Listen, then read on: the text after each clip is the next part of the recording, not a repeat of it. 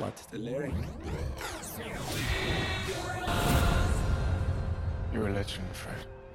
We're all legends.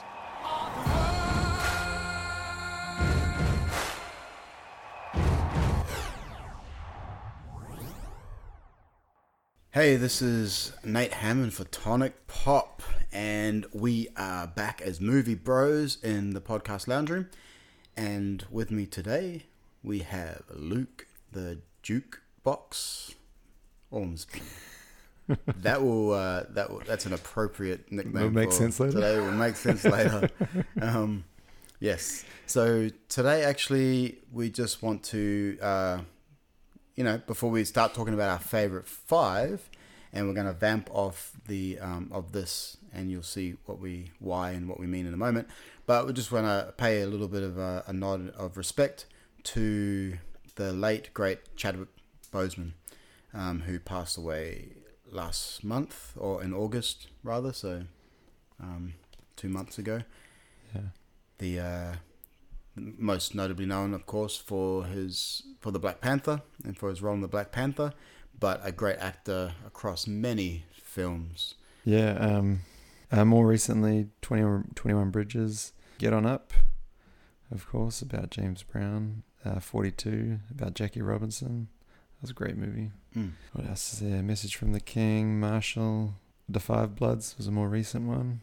All great films. I think I most recently saw him in 21 Bridges. He was a great guy, and from what you can, he didn't want the world to know that he had cancer. Even he kept it hidden. Yeah. Right. Seems that way. Yeah.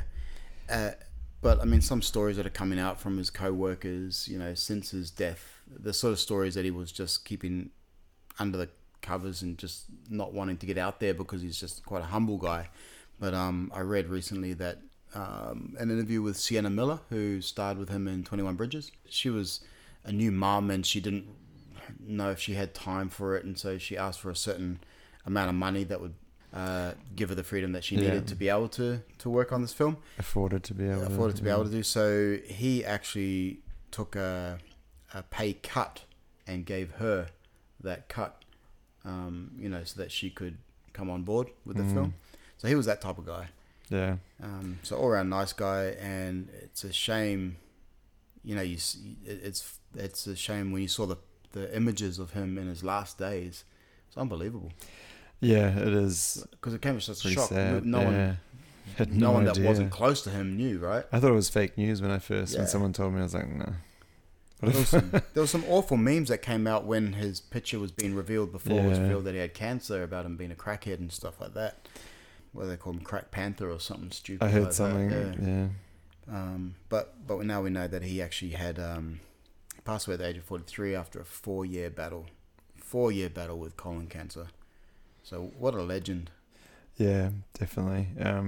Great actor. I think a relatively short career, but he's got some great entries in there, and I think some really solid performances. Like I think his performances, like his acting. He did quite a few biopics, or acted in quite a few biopics, and he just prominently, I think, or predominantly biopics. Seems to be that. Seems, way. yeah. But yeah, just a really good, a good solid actor, and I think it's too soon.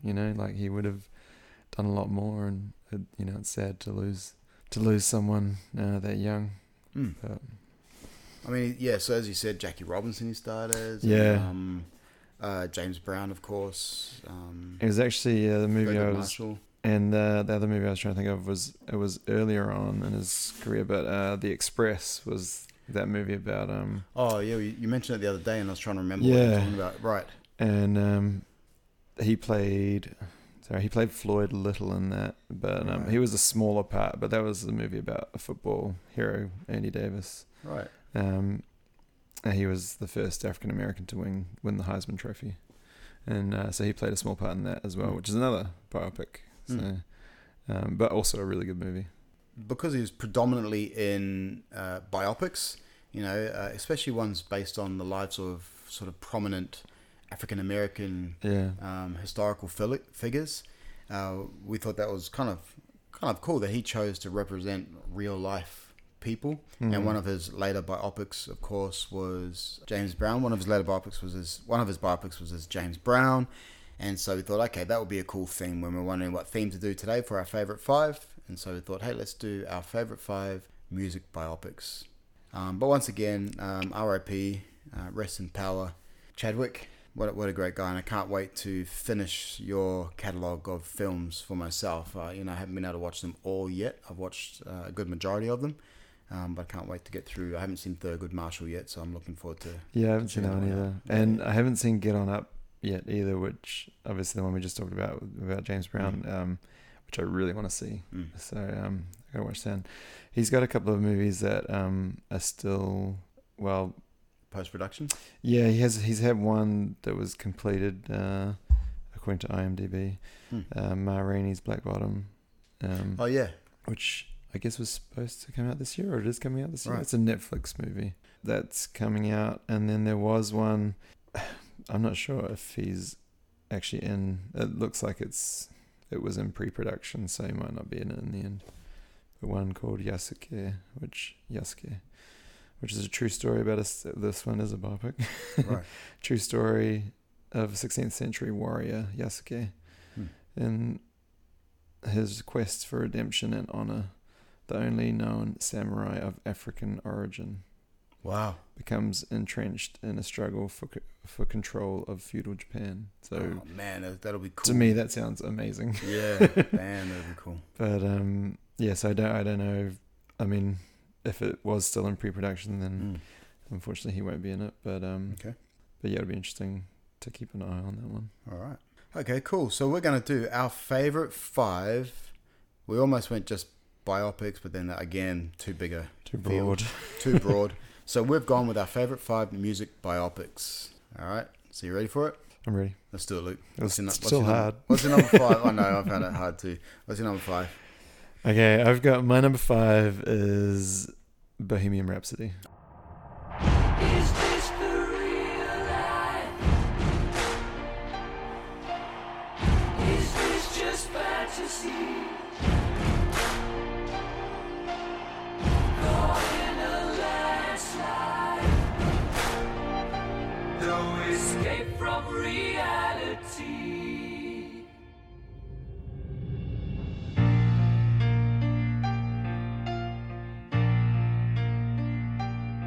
I enjoyed the show.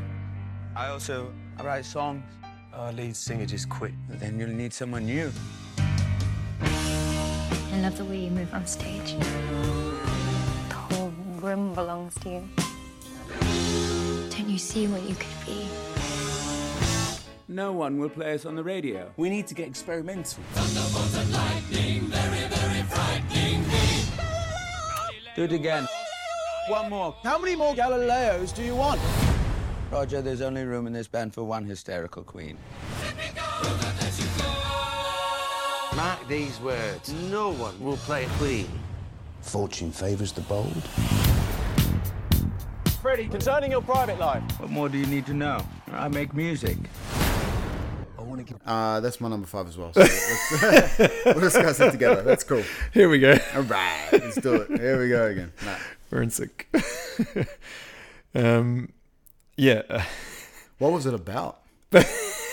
Bohemian Rhapsody is the story of Queen. Queen? Who's that? So Queen, obviously the music group or the band, and it follows their full story, really. Well, the story of Freddie Mercury's kind of part of the band, and it follows his life a bit more closely.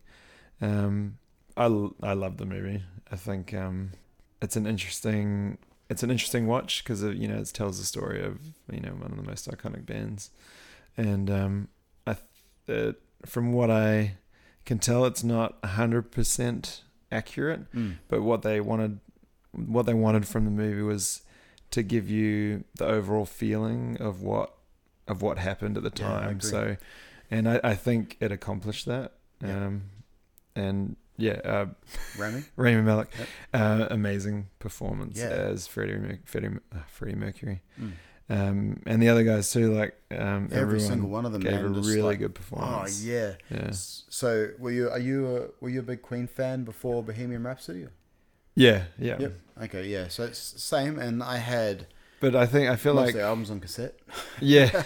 A couple on disc. I was I probably became a fan of Queen probably a bit later. Mm-hmm. Like I knew all their songs obviously growing up in the Right, 80s and liked them, but I didn't own a Queen album until a bit later.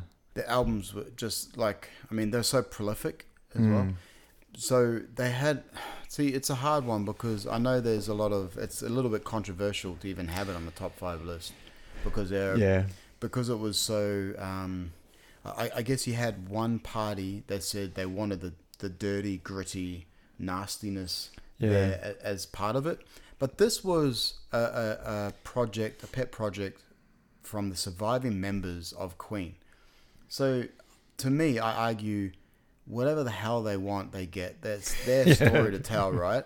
And if they want to tell it this certain way, and so they wanted to focus on the music. Yeah. That was the whole point of it. Like they said, it's the music that made us who we are. Yeah. You know, not sexual exploits or whatever. Like that doesn't.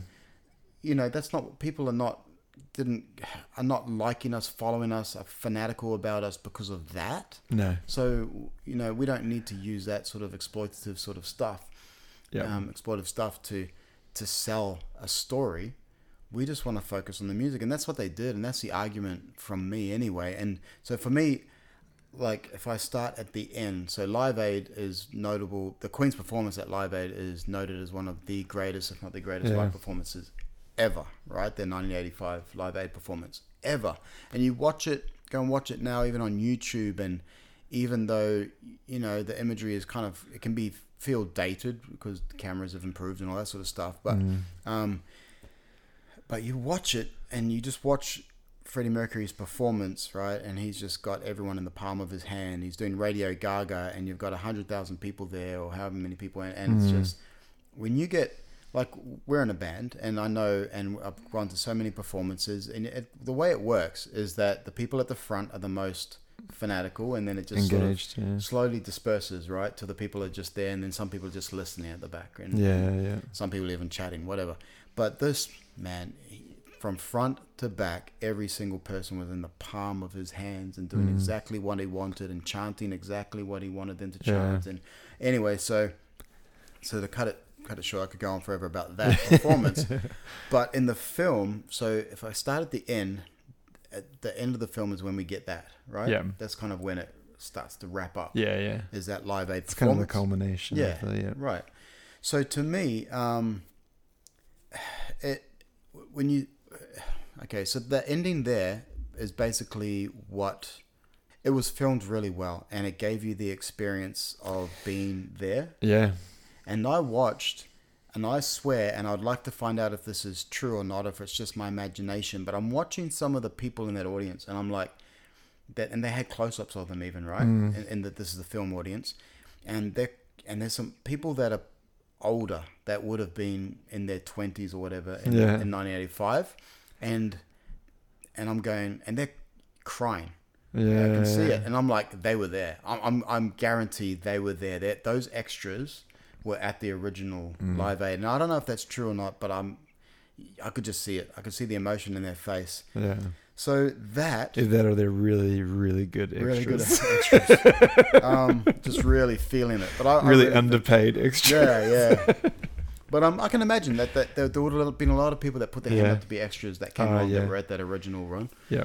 So anyway, so they finished with that. That to me envelops the whole of the reason for doing it the way that they did it. Yeah. And that is why they changed a couple of aspects leading up to that performance as well. Because, you know, as far as the movie goes, because his diagnosis came after, or he didn't tell them till after. Yeah, it was something like that. It wasn't, I think it was something to do with that wasn't their first performance after they got back together. Yeah. They made it out in the movie that it was fully the break first. Up like a big way ever. Yeah. But I think in what we said before is I think it gives you the right feeling of, you know, Exactly. and it gives you the magnitude of the importance of that performance, which it was a really important performance, and also because of what you said, like it's known as, you know, one of the greatest performances ever. So I forgive it for those discrepancies. I didn't need to see and when that. you've got the band like okaying those kind of things, you kind of like, well, that, I mean, I think that says it all. You know, I love Sacha Baron Cohen, but I'm glad that his vision didn't come to fruition. Yeah. Like, that's not the film. That's the film I wanted to see about the music that I love. It was about the music and the people that brought us the music. Yeah. Right. And so the music had to be at the forefront, and the performance of that music had to be one pushing it to the forefront. And then we didn't need to see, but you know, it didn't gloss over his. No, I think for me it showed enough of. For me, I know some people like you're saying, like some people are like, I want to see more. You know, it's not true to his story and stuff like that. But for me, I think it showed enough of that to be true to that, but still being about the music and about the legend and about the legend that he was and the band was. You know, not just, you know, focusing on all the nitty gritty details of the other stuff. Yeah, no, absolutely, man. I totally agree. Like his sexuality was a major plot point, but it didn't just like. And you know, there was a couple of times it showed the sort of wild parties that they would have, and you know, the craziness and the chaotic nature of their parties, where, you know, everyone would be just still, you know, vomiting on the floor and sleeping. But you didn't need. Again, it was about the music, man. It was like that's what Queen was all about. Like, we didn't need the nastiness or whatever. You didn't need that. It was made for the fans, I think. Yeah, I agree. Yeah, and so I'm really grateful to Brian May and the crew for, you know, and Roger, etc., for making this film the way they did. I thought it was fantastic, and that's why it's my number 5, even though it can be a controversial one, it seems. But yeah, it felt so good watching that ending. To me, it just sort of summed up what they were going for. Yep. Yeah. Yeah, definitely. Linda and I saw We Will Rock You when we were in London. Oh yeah. Like back in 2008 or whatever it was. I think was it Brian May comes out at the end and like plays, which was awesome. I'm just talking about, you know, Queen and stuff, and that was, I think, a really, like, for me, that kind of reignited my, you know, like love for Queen. And then I think when I saw this movie again, you know, it's like the same thing. Like, you just they did such a good job of the music, and I think that was a big focus. Like you said, it was for the fans, and I, you know, again, like I've found myself putting on my like I've got an LP of greatest hits, and you know, you chuck it on there and listen to Queen. It makes you want to go home and start like listening to Queen. I mean, I remember when Wayne's World brought Bohemian Rhapsody back, you know, and actually it ended up peaking at number 2 on the Billboard. That's right, it came back into the charts. Yeah. Some 20 years after or whatever. Did you hear the story about how they didn't want didn't want it in the film? Didn't want it in the film? Yeah, but Mike Myers fought for it. He fought for it, yeah.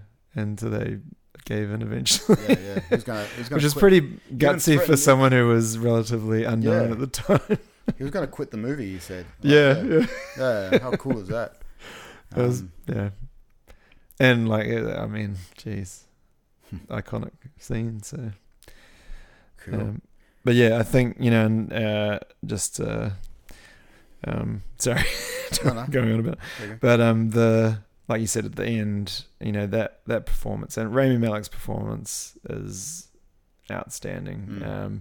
I think, I'm not sure if I got this right, but I think he sung, but I think for some of it they mixed his voice with Freddie Mercury. They mixed his voice, Freddie Mercury, and they had one other voice, a Canadian singer. Ah, right, yeah. Yeah. And blended them together.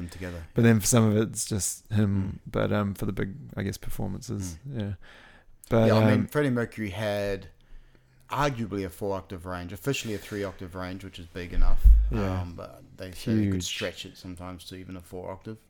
Wow. And so that's huge. Yeah. But that performance. I mean, watching, that scene of Live Aid, like it's.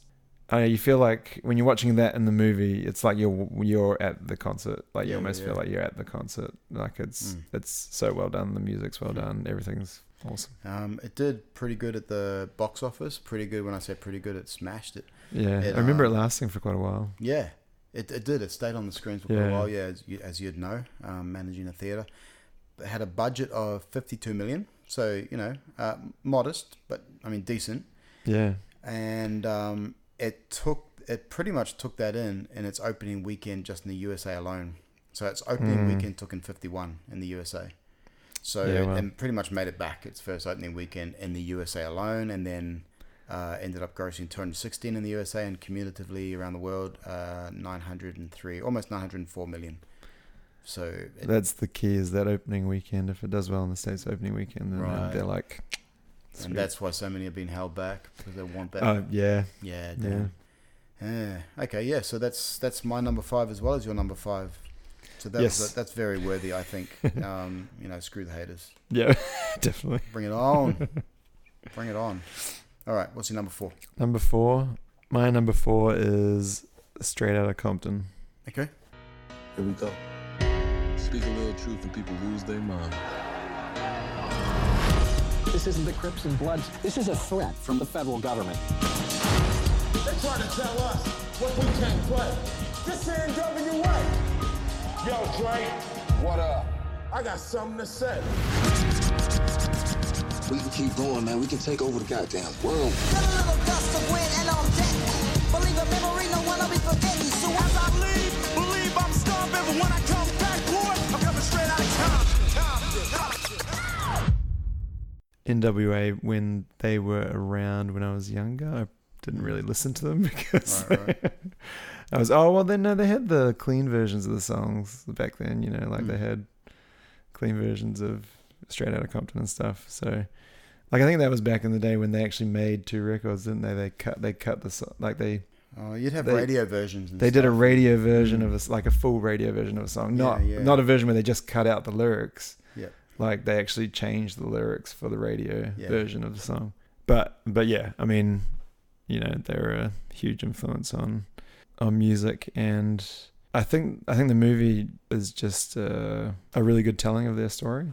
I think the actors did a really good job with Ice Cube's son, playing him, which was kind of like watching Ice Cube, a young version of Ice Cube. Yeah, and Corey Hawkins playing Dr. Dre.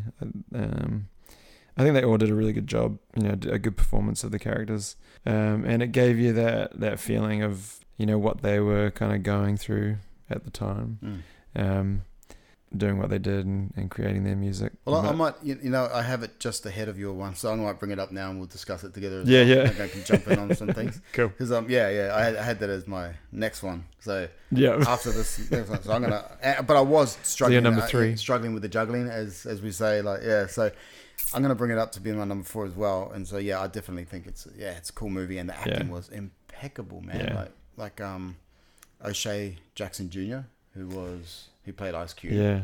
I think they made sure that he was right for the role, And they didn't just give it to him because he was a son. Yeah. Okay. Obviously, he's got the looks right, but right. But he had to be able to act as well. Yeah, and he does an amazing job. Like he's a really good actor. Yeah. No, definitely. And all of them were Corey Hawkins, Dr. J, Jason Mitchell, Easy, Neil Brown Jr., Aldous Hodge, Paul Giamatti. Paul Giamatti was ever reliable sort of minor character or side character or whatever it is, and he's always there. Good character actor. As a solid character actor. It was, I think for me, the acting was the highlight. Yeah. There's some arguments about fact versus fiction and stuff. It's mainly to do with his kind of character. Is that right? Yeah. Well, I mean, because people will always, Jerry especially when people are still alive. Yeah. You can argue that's not how it went down, but everyone's got different memories and different perspectives. I think, and I think this movie is probably, I think it's pretty accurate from their perspective. Arguably. And I wasn't there amidst their story. So I was living in, when was that? Like around, late 80s, 90s. So living between Australia and New Zealand, and So all I had was their music. Yeah. And for me, this film gelled and vibed for me. Right? Yeah, it felt right. Oh yeah, that's how I kind of remember it. From what I know of, director, he's a quite a good director, F. Gary Gray. Yes, Fast and Furious 8 and Italian Job. These are all other ones that he's done. A Man Apart are all part of his sort of catalog of films, his filmography. He also won an award for, there's a cool bit of trivia, TLC's Waterfalls. So he directed Waterfalls. Yep. I think it was produced by the surviving members of NWA. So, of course, you would have had their slant on it. Yep. You wouldn't have had Eazy-E's perspective, I guess, as strongly. Yeah. But I feel this film spoke lessons from history for the present. Some of it's quite pertinent even to today. Yeah. Things we can learn for today. He directed Friday as well. And I didn't know that. Huh, okay. So, there you go. Excuse me, brother. What we call drugs is 74th Street Baptist Church. We call us sin. Well, around here, between Normandy and Weston, we call this here a little twin. Wow. Nigga. Why don't you just give him a little bit for my cataract? There you go. That's my new knowledge for the day. That was before Waterfalls. Wow. And he did a lot of music videos. Friday. He also directed The Negotiator. I don't know how many times I watched Friday, man. I know. Lost count. That's one of those movies you just watch when you had a VHS and you just rewind, watch it again. We had when we lived in a flat, there was like a whole bunch of us that just lived in this flat as young adults, and Friday was the one that we just put on repeat. It was Friday was a good movie. But but NWA, look, I think it did have it had some kind of third act. I don't want to call them failings, but more flailings. Like it seemed a little bit sloppy in the third act, but I feel like it had built up enough points, in the first couple of acts to remain a winner. Do you think that was probably the hardest act for them to tell as well? Probably, It was... Post-success is always the hardest. Yeah, and it was, I guess, a difficult time for them as well, because they had kind of, gone their separate ways, and then... Multiple stories. You're not... You're absolutely right. I hadn't thought of it like that. Yeah. So before you had everyone coming together, like, you can talk about everyone's individual story, but it's about their individual stories coming to form one. Yeah. Cohesively, and they form this motley crew, and then they move together. Yeah. In the second act, they're moving together, and then, of course, when there's death and there's everyone going their separate ways, it's kind of hard, because now you got multiple perspectives and stuff. So, you'd have to get a Tarantino who does that well. To do the final act or something, but I don't know. Maybe that's it. It was, but like I said, it built up enough points for me anyway. It built up enough points in the first, 2/3 of the film. Yeah. For that not to be as big an issue. Yeah, it's forgivable. Definitely. Yeah, and just an enjoyable movie. All right, what's your number? What are we up to now? Number 3. Number 3. Oh, my number 3. My number 3 is a little old movie called La Bamba.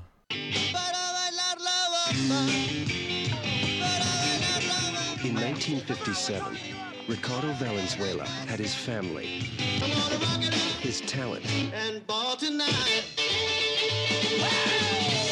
a dream. Rock and roll. Come on, baby, just rock. Look at my Richie. He's shining like a star. I really dig your music, and I'd like to record it. Oh, Richie, I'm so happy. Richie Valens. Okay, cool. So it's the biographical story of Richie Valens. Yes.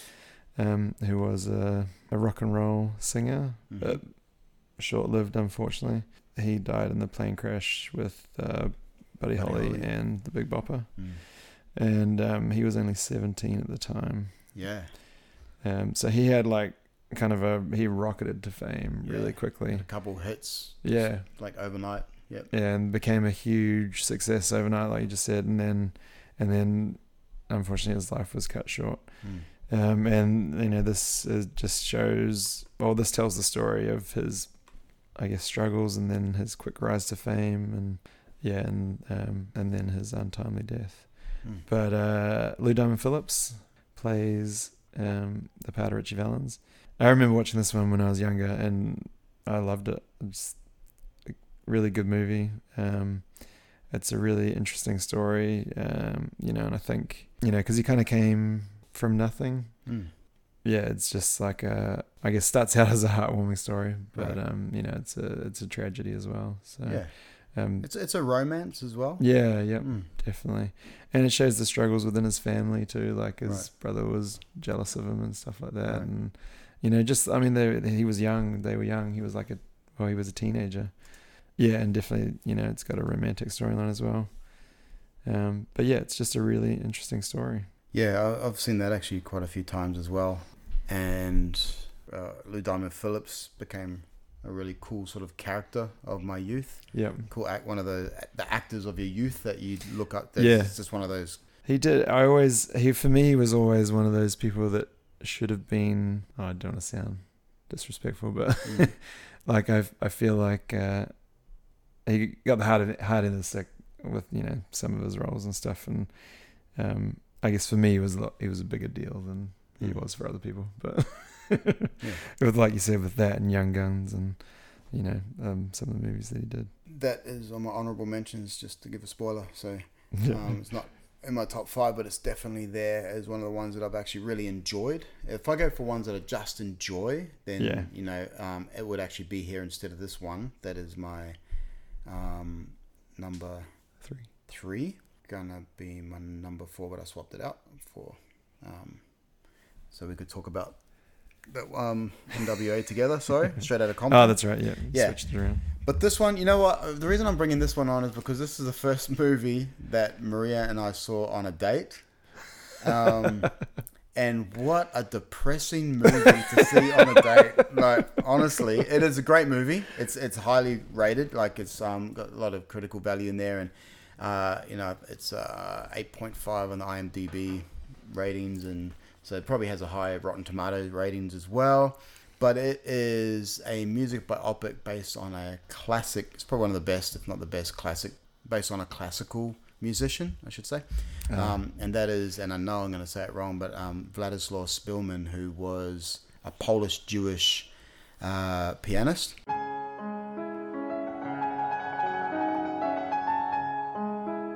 This is the greatest pianist in Poland, maybe the whole world. No one plays Chopin like you. I hope that's a compliment.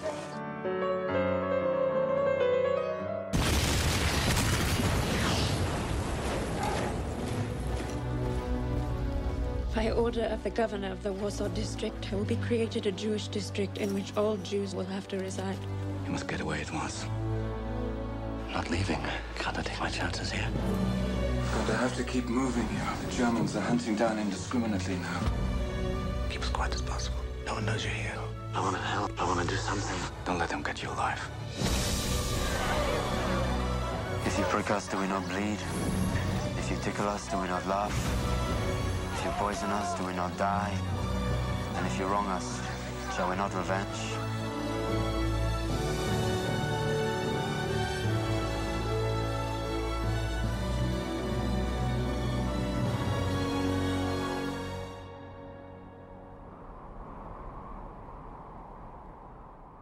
And then he was living in Warsaw and saw the change as World War II began, and then he was forced into a Warsaw ghetto, and then he was separated from his family due to Operation Reinhard.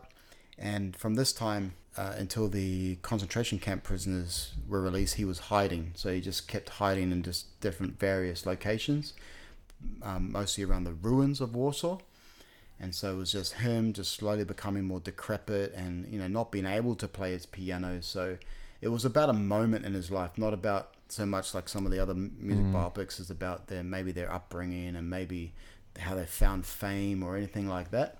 But this was based on a musician who had to sort of hide himself and suppress his urge to his talent, and until eventually he did get found.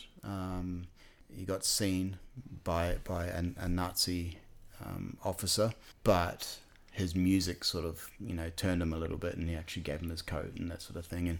And so it was a really beautiful story, really shocking, really dark in moments, but ultimately quite a beautiful story.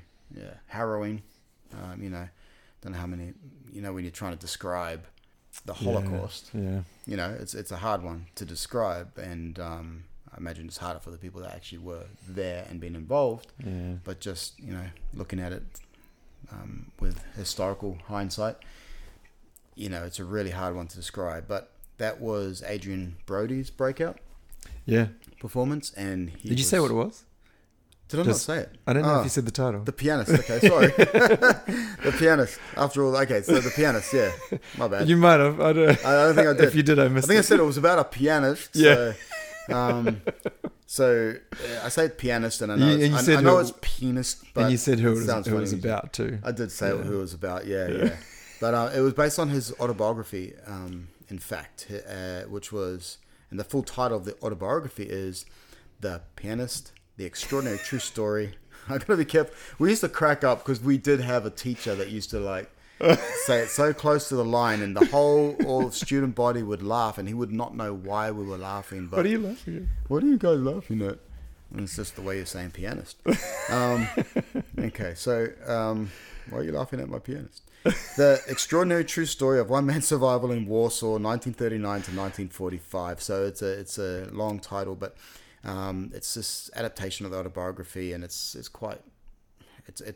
grand film. It's big, but it's small, if that makes sense, because it's obviously a big story, but it zeroes in on one person's story. Like it's surrounded by a big story, if that makes sense. Of course, it's World War II, for goodness sake, and it's Nazi occupation and death and murder and, you know, all this sort of stuff, but it comes in on one person's you know, their experience with it all. And so just as a nod to the fact that it was Maria and I's first date movie. That's a really good movie. Yeah. It is sad though. And it's yeah. I don't know how I feel about Roman Polanski. I was going to say it's Roman Polanski. Yeah. I'm not sure how I feel about him personally, but as a director, he's just amazing. Yeah. I'm just trying to click on his name, and it's taking me to an error page. I was like, oh really? Anyway. So this was you know, it was brilliant. It was visually just, it was immaculate. It was stunning. Yeah. It was just a gorgeous flick. Yeah. Can't give it enough superlatives. And it had a budget of 35 million and made 120 million. So it did quite well. So that's my number 3. It was going to be my number 4, but it became my number 3, and I could put it there anyway without any hesitation. It was like you said, it's a really good movie. It was one that when we were originally thinking of doing the list, I had thought about it, and I don't know if it would have ended up in my top 5 or not, but it was definitely, I thought about it being in my top 5, and then I actually just totally forgot about it because I saw so many other different movies, and then until you said it, I was like, oh. Yeah, The Pianist. I will walk away from this going like, oh yeah, that one. Oh yeah, that one. Yeah, that's how it works. You know. My number 3. Wait, no, my number 2. Oh, we have to number 2. Yeah. Okay, my number 2 is Walk the Line. Okay, Johnny Cash. Yep. He was hit by a truck, and you were lying out in that gutter dying, and you had time to sing one song. One song that would let God know what you felt about your time here on Earth.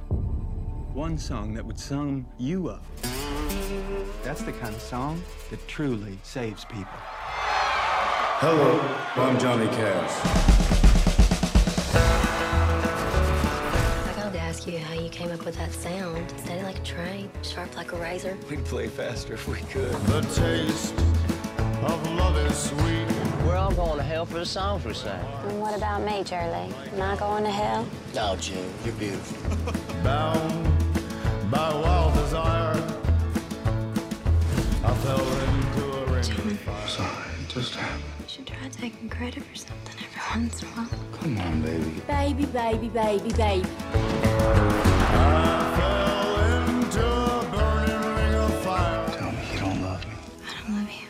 Liar. And the flames went higher. Is refrain from performing any tunes that remind the inmates that they're in prison. Think they forgot? The Ring of Fire. Joaquin Phoenix, Reese Witherspoon. And what's with the black? It's like you're going to a funeral. Maybe I am. Walk the Line. Awesome movie. Yeah.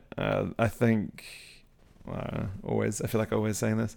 It's obviously a big criteria for me, but it's the performance of Joaquin Phoenix is outstanding, and also Reese Witherspoon.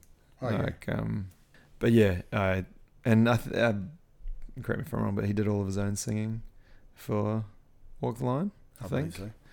And guitar, which I mean that makes sense for him as well. But yeah, I think he gives an outstanding performance of playing Johnny Cash. It doesn't show Johnny Cash like what am I trying to say? Like it shows it's not putting him up on a pedestal, but at the same time it does honor him as well. Like I think it walks the line. Yeah. Like it does, walk that line of showing his pitfalls, but also showing what made him great. It comes back to what we were talking about with Bohemian Rhapsody as well. Like like people like that, I don't know, if you're a huge fan especially, then you do have them up on a pedestal, and you certainly acknowledge some of the things that they struggled with, but you don't want to go too much the other way and just show all this stuff that kind of takes that away, I guess. Takes all that away. Like we're speaking about with Bohemian Rhapsody, you don't want you don't dive too deep into the ugliness. That's right, yeah. Because you want to celebrate the music. Yeah. Because that's how we came to know him. Yeah. Exactly. So yeah, it's that same thing. I think they do that really well in this movie. Showing his struggles, but then also, showing how great he was as well. So. Yeah, I think it's a masterpiece. I actually do. Yeah. I could have it in my top 5. Really could. Yeah. I've gone with my favorite. I think this would probably be, if I went favorites, this would be my number 6. Oh, yeah. Yeah, if I had to put it somewhere close to what I've already got. Yeah. This is definitely there. It was a hard one not to put in my list. Yeah. But yeah, James Mangold directed, a great director. It's just, it's unabashed. It is what it is. Yeah. Like Johnny Cash was.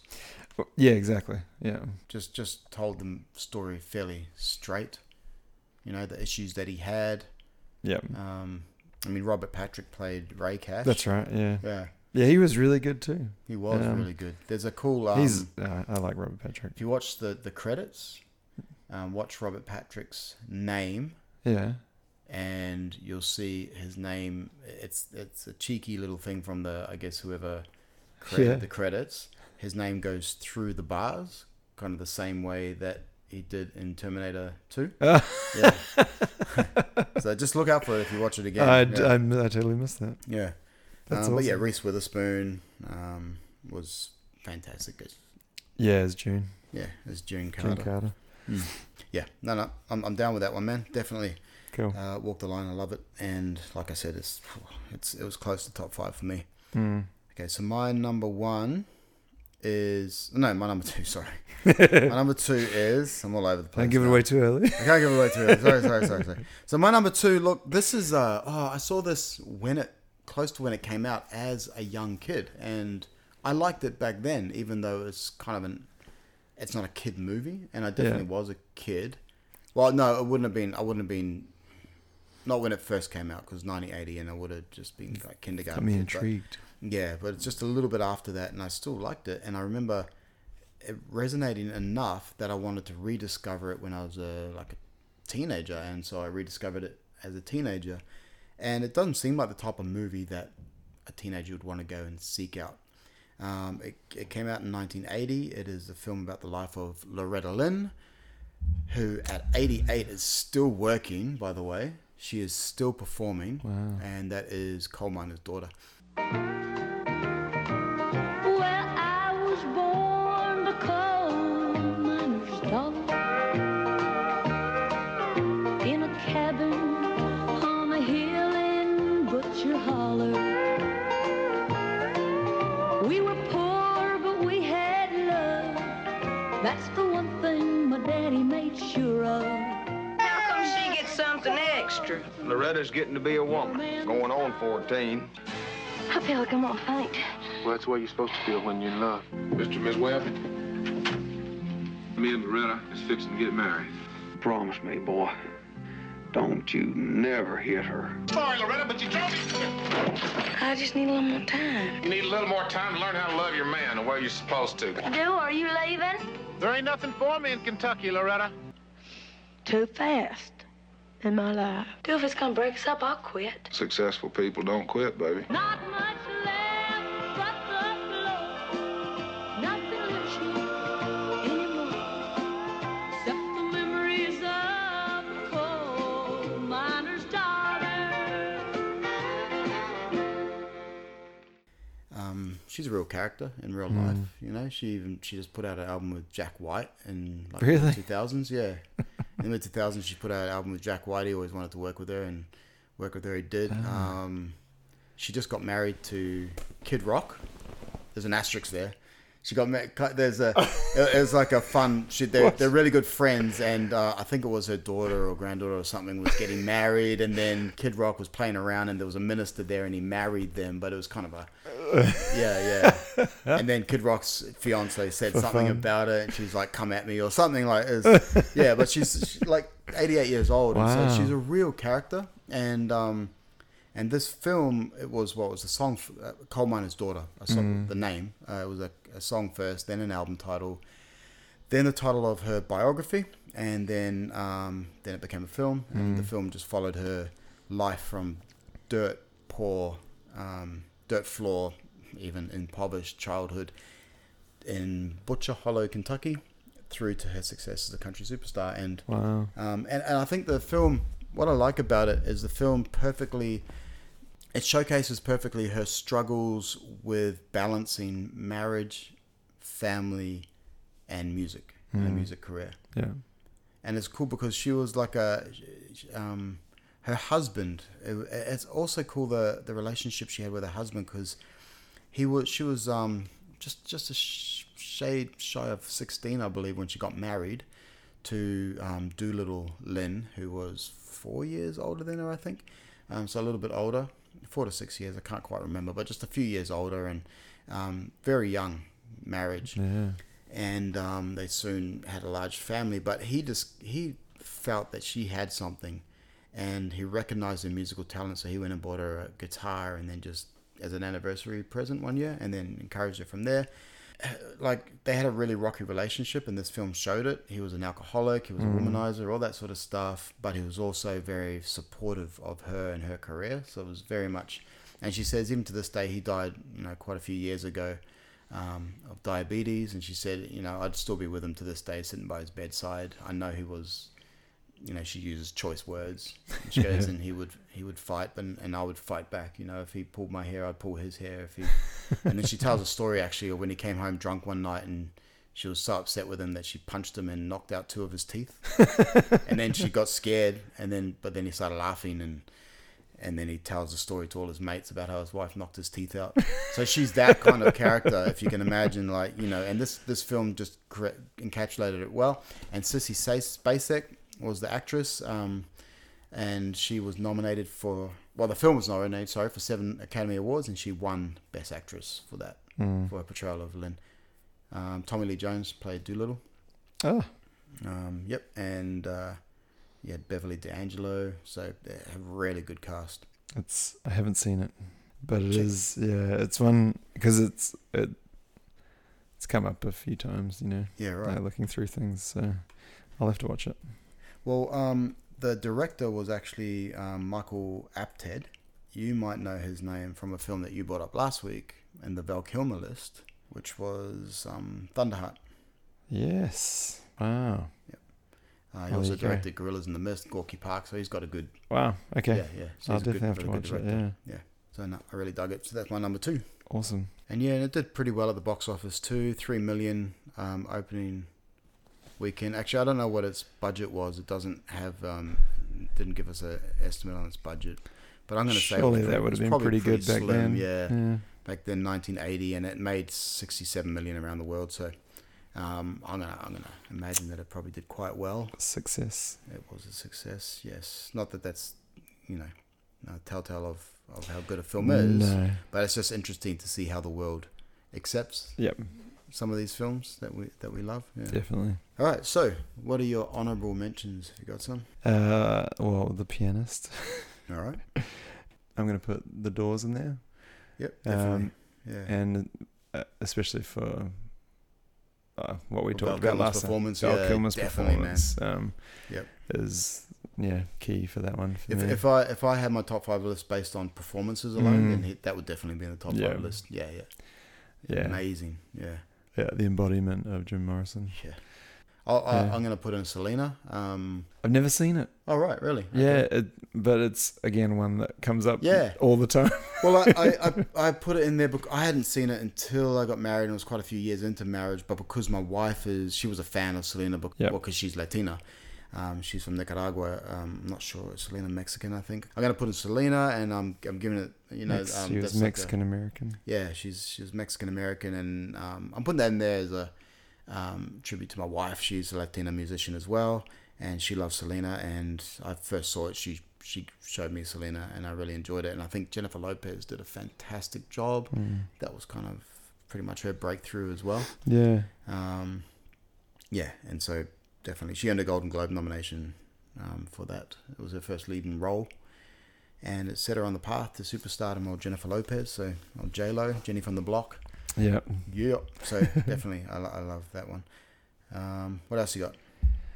There's a few that I like. There's actually a couple that I've wanted to watch that I haven't yet. Like, I'm Not There kept coming up on my list. And you know what? That should be on our list according to every other list. Yeah. And I haven't seen that one either. I'm gonna be honest. Yeah. Don't know why. I've got to watch it. It's so like we've talked about it before, but like it's a movie that I've wanted to watch for ages. Right. Never got around to. Okay. And now I have to watch it because, like we said, we should. Apparently, it's a lot of people's number one. So yeah. I had La Bamba, as I said before. I've got Tina Turner's "What's Love Got to Do with It." That's another one I haven't seen. Oh right, yeah, no, it's really good. I've heard that Angela was Bassett. really good. Sorry, she Is it Lawrence Fishburne? And Lawrence Fishburne played Ike Turner, and both of them were just excellent. Yeah. Definitely there. I don't know if 8 Mile counts as a music biopic, but I was going to mention that actually, and I guess it's not a strict biopic, but it's loosely based, isn't it? Right. On his. Well, I'm wondering because it hasn't been brought up if we're going to be saying the same one. Give me the same one. I'm not 100% sure. Sid and Nancy is on my honorable mentions as well. I don't know if you've seen that one, but been into punk. I'm almost embarrassed to say now, but I haven't seen that one either. Okay. No, don't be embarrassed. There's so many movies out there. I know. But that's a really good movie, and that was one that was close to hitting my top 5. That one, I think I told you before. Like, I actually did have it in my top 5, but it was so long ago that I'd seen it that I just couldn't. I didn't feel like I could, give an educated talk about it. Talk about it, well and articulately. Yeah. I'd struggle, Yeah. but it does remain as a movie that has resonated through time Yeah. with me, and I remember it being an excellent movie, and I'd have to rewatch it again to really be able to talk about it properly. But it's a good movie. Another one that we talked about recently, The Green Book, is kind of a musical biopic as well. Yeah, you're right. Yeah, for sure. Huh. That was a really good movie. I thought of that. I didn't think of it either. Yeah, but right. I just thought of it then. Okay. Notorious. Yeah. Interesting. Yeah, that was decent. Another one I want to see, and I think it's one that's probably, it kind of flew under the radar for some people, but Love and Mercy. Okay. Yeah. I really want to see that, but I haven't got around to watching that one yet. Yeah, no, I've seen that one. It's decent. Yeah. I like it. Amadeus is not bad. Actually, you know what? Amadeus pops up on top 10 lists all the time, or top 20 lists at least, and I don't know, it's my top 30. But it's not bad. Because I love Mozart. I just didn't like the American accents. It was in a time when you had to have an American accent no matter where in the world it was set. Remember? And I think what happened. I think it was, my theory is that Robin Hood changed it. Like when when Kevin Costner did Robin Hood in an American accent, Yeah. it was too far. Yeah. And I think everyone was like, wait what? a minute, what? This is a classic English Just legend. try British accent. Or get a British person, or try and do a British accent, whatever, and then or English accent, and then because of that, I think because if you look at it, you look at film after that, you start to see English actors coming to the different accents coming in. Yeah.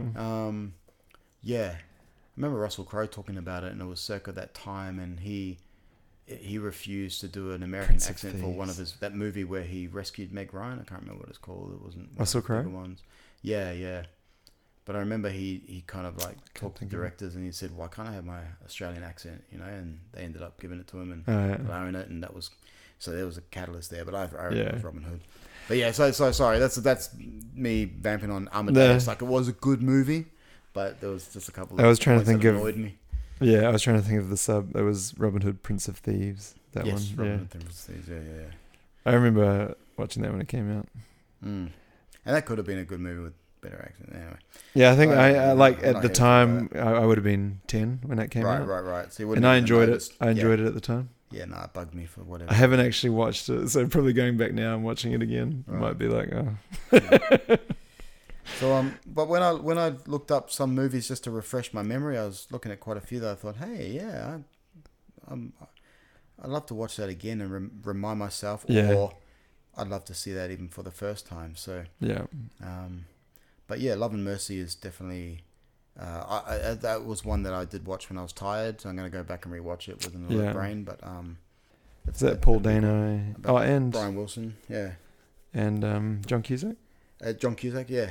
I mean, because that's a quite a interesting story, because Brian Wilson, and he spiraled into depression. It's spoken about in a way as if it was partly because of the challenge that he felt he faced him trying to come up against the Beatles. Like, he saw it as a competition almost, and like, you know, they brought out Pet Sounds, and he ended up deep diving into depression. But Pet Sounds was an amazing album. Yeah.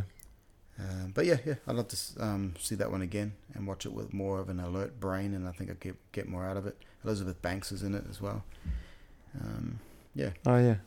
Paul Giamatti, who we talked about before. Yeah, awesome. All right, cool. So, ready for your number one? Yes. Let's do it. I feel like it might be the same. Okay, so... Because you haven't mentioned it. I haven't mentioned it. It was... You know what? If, as I said before, like, if it was based on just character portrayal... Jim Morrison would be in there, Val Kilmer would be in this list, right? Yeah. And this one would remain there too. Yeah. Maybe if it was just character portrayal, it'd definitely be even in the top 3. Yeah. Possibly in top 1. I think maybe the skin was tied around Val Kilmer's performance, maybe. I don't know. I can't be sure. Maybe I'm juggling these two. So I don't know. I'm trying to... I think it's a hard call between them. It's a hard call, definitely, man. So is yours a one-word title? Yeah. All right. 2004 film. It is 2004, and it is... Ray. Cool. Ray, I ain't gonna beat around the bush with you.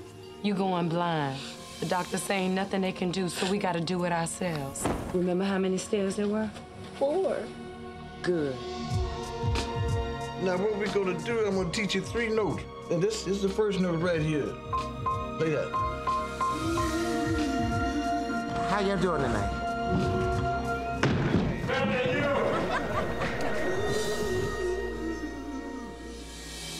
Ray Charles saw the world in ways no one could imagine. I hear like you see, like that hummingbird outside the window, for instance. I can't hear, huh? You hear that? A heart just skipped a beat. He broke barriers no one thought possible. If you want me to do something special, I'm gonna need my own band. Okay, but you're gonna have to make it work, Ray. Yeah, I'm gonna make it do what it do, baby. Yeah. He played what no one else dared. Nobody's ever combined R&B and gospel before. You're turning God's music into sex. All of y'all going straight to hell! If all of y'all want me to keep playing, let me hear you say amen. You know I had my eye on y'all night long. You feels a risk because he figures that's the way to tell she's good looking or not.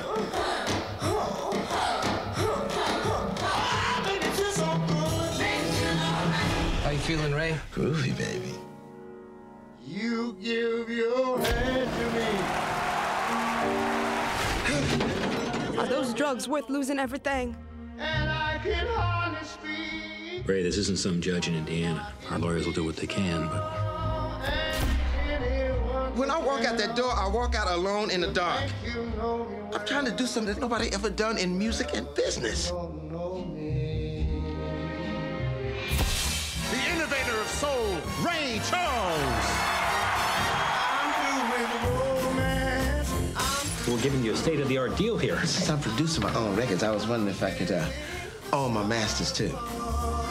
Ray, we've never done that before. That's a better deal than Sinatra gets. Jamie Foxx.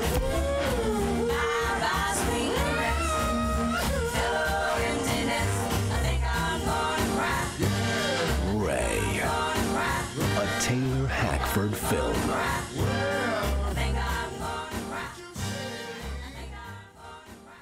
Yeah, I think you nailed it on the head. I mean, and like I said before, his performance was like outstanding. So good. But it's also it's a good movie.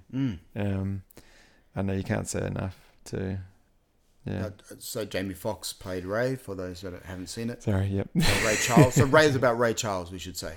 So yeah, not Ray Thistlethwaite from Thirsty Merc. It's about Ray Charles.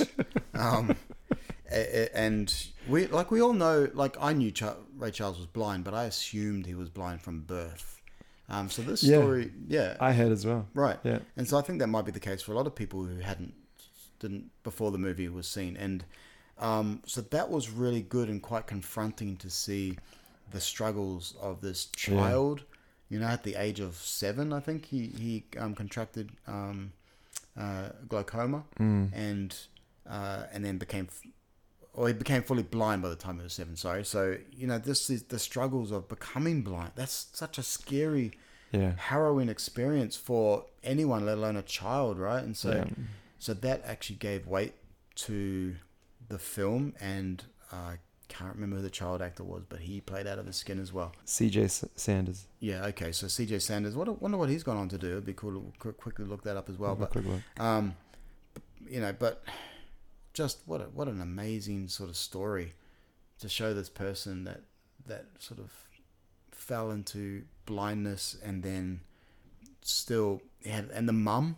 You know, and just watching the mum and the way she treated him, with so much respect for his abilities and potential, that she didn't see. On the spectrum of love, you can go either way. You can go to, you know, if love sits in the middle, you can go to complete disregard and you know, and even hate. And on the extreme other end of love, you've got enabling. Right? Yeah. So in the middle is where this mum sat. She did not enable him. She pushed him to be his best, you know, when there was that scene, I think where it was, I can't remember, he was trying to find something or get up the steps or something like that. He kept falling over anyway, and he's trying to remember that. And he was calling out for his mum, and he's just this, you know, young 7-year-old, Mum, help me. And she would not help him because she needed him to find his feet on his own. Yeah. You know, and in the most loving way, is that tough love sort of way. And anyway, all those sort of things. That, so these characters that were real characters, real life characters, the actors just portrayed them in such a way that was just so heart-wrenching and emotionally, you know, pulling and... Oh, yeah. It makes me feel like I can feel it just like listening to you talk about it. And, right. He was 9, by the way, just... 9 he lost his sight, and his brother was 7. Gotcha. And he, Right. Well, that's giving away anything, but no. He had, you know, a couple of rough things happen to him when he was young, and I guess shaped his life. And it's an interesting story. Yeah, really, really well done, really well acted by everyone, actually. Yeah, and I think the Jamie Foxx gives the film a lot of soul, and which matches the soul that is, you know, that is found within Ray Charles's music. So it was a perfect marriage. Like Jamie Foxx, And- man, you nailed it, bro. Yeah, and he did all the singing, didn't he? As well. Yes. Yeah. And yeah, that was. Well, he's an incredible singer. He is, Right. yeah. Yeah. But you know, just again to act, act as well as he did, and then to sing and sound like, you know, Ray Charles. Oh, yeah, outstanding. And I'm sure, like we've said about other biopics, that, you know, it can frustrate. I'm sure there are frustrated people who claim to be insiders, but Yeah. you know, so that's not how it happened, or didn't happen this way. Because again, everyone's got different perspectives. But to me, there was nothing overly glossy. And again, that performance by Jamie Foxx, like I said, it was as soulful as Ray's music, and played the part powerfully. He deservedly won the Academy Award for Best Actor that year. He delivered a powerful performance. So, to me, the highlight was Jamie Foxx. Yeah, Definitely. That's what made the movie. Story, direction, all that was great, but Jamie Foxx was just on point. On point, man. Yeah. 75.3 million at the box office in US. Mm-hmm. Grossed, Right. which is pretty good. I don't have how much it cost, but Alright. it did pretty well, especially for that kind of movie. Mm. But yeah, I think I agree with you. It's that performance that really gives it that edge. Because I mean, he really does, like, embodies like all his mannerisms and even, like his look. He looks like him, and he's just got that performance down to a T. Like side by side, Ray Charles at that age. Like, I mean, you'd almost not be able to tell. Yeah. So they had a budget of 40 million, and worldwide. So worldwide it grossed 123. Yeah. So it made its money back and then some. What a joyful movie, really. Just a great movie, and just that sort of I don't know. You walk out feeling invigorated. It's one of those movies. Yeah. You know, you feel good. You feel like, wow, if this kid can do it and become a success. Yeah. You know, through all of his trials. Yeah, it's like you said before, like his mother, you know, showed that kind of love. She taught him not to feel sorry for himself, and you know that he had to do things by himself. Like, no, there wasn't going to always be someone there to help, and I think they show that really well in the movie. And then later on, when people try and take advantage of him, you know, and he's pretty onto it. Right. It was directed by Taylor Hackford, and he's not that notable as a film director. Per se, doesn't have a whole lot. There's a few TV movies and those sorts of things, but he's most noted for his work with musicians and doing their video documentaries or music videos and those sorts of things. So I think that helped as well, because he was obviously a lover of music and a fanboy of music, and he knew music really well. So he did a documentary on Chuck Berry, for example, and Lionel Richie. Phil Collins did a video short for him, and so all these sorts of things. And so right. So he was all primed, I think, and ready for Ray, and I really think it was directed well. If you're looking for a good music biopic and you haven't seen Ray yet, I mean, that's I guess there's a few movies that you could point out that I haven't seen or that he hasn't seen. I'm sure that Luke the Jukebox hasn't seen. Just said quite a few. yeah, I know, right? He did that When We Were Kings as well, Muhammad Ali. Right. Muhammad Ali. Oh, did he? Yeah. What was that? Oh, really? When We Were Kings. Yeah. You know what else he did? Proof of Life, which was the movie I was trying to remember. With Meg Ryan, yes. So there we go. Oh, I knew it'd come around. Full circle. Thank you. Oh, good enough. Good stuff. Yeah, Russell finally got to use his Australian accent. 2000. So that's my top 5. Your top 5, and we did that just as a little bit of a sort of a subtle nod to good old Chadwick Boseman, who the late great Chadwick was Boseman. quite noted for predominantly playing real life characters, you know, historical figures, really important historical figures, and bringing their lives to the screen. And so we thought, let's jump on that. Let's do some biopics. We chose music biopics, and have just given you our favorite 5 tonight. And so thank you for listening. Let us know what your favorite are. My name is Nate Hammond, and this is Luke Ormsby. Luke the Jukebox Ormsby. Luke the Jukebox. And we're signing off. Tonic Pop.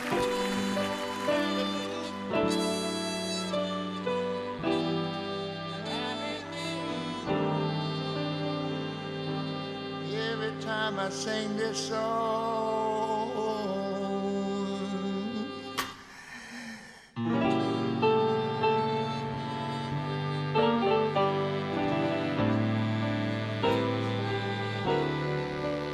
I sing for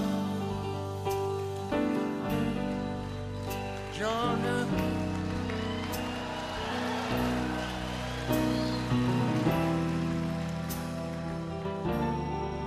Oh, Georgia.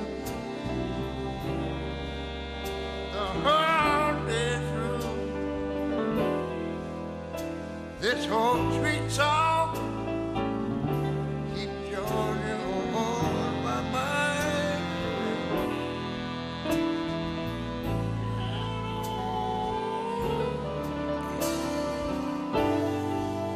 Oh, Georgia.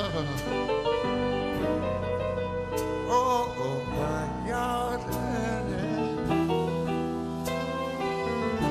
And the song of you, the song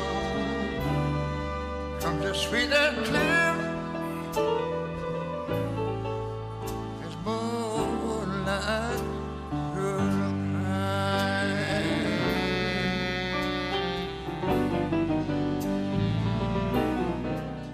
Cool. Ugh. Actually, I Thought of a good one. well, Dave actually. Oh, yeah, he told me too, Tarantino. Yeah. Yeah, that would He be said, why not? I want to hear your top 5 Tarantino. And I was like, ooh, All okay. right. I'm down with that.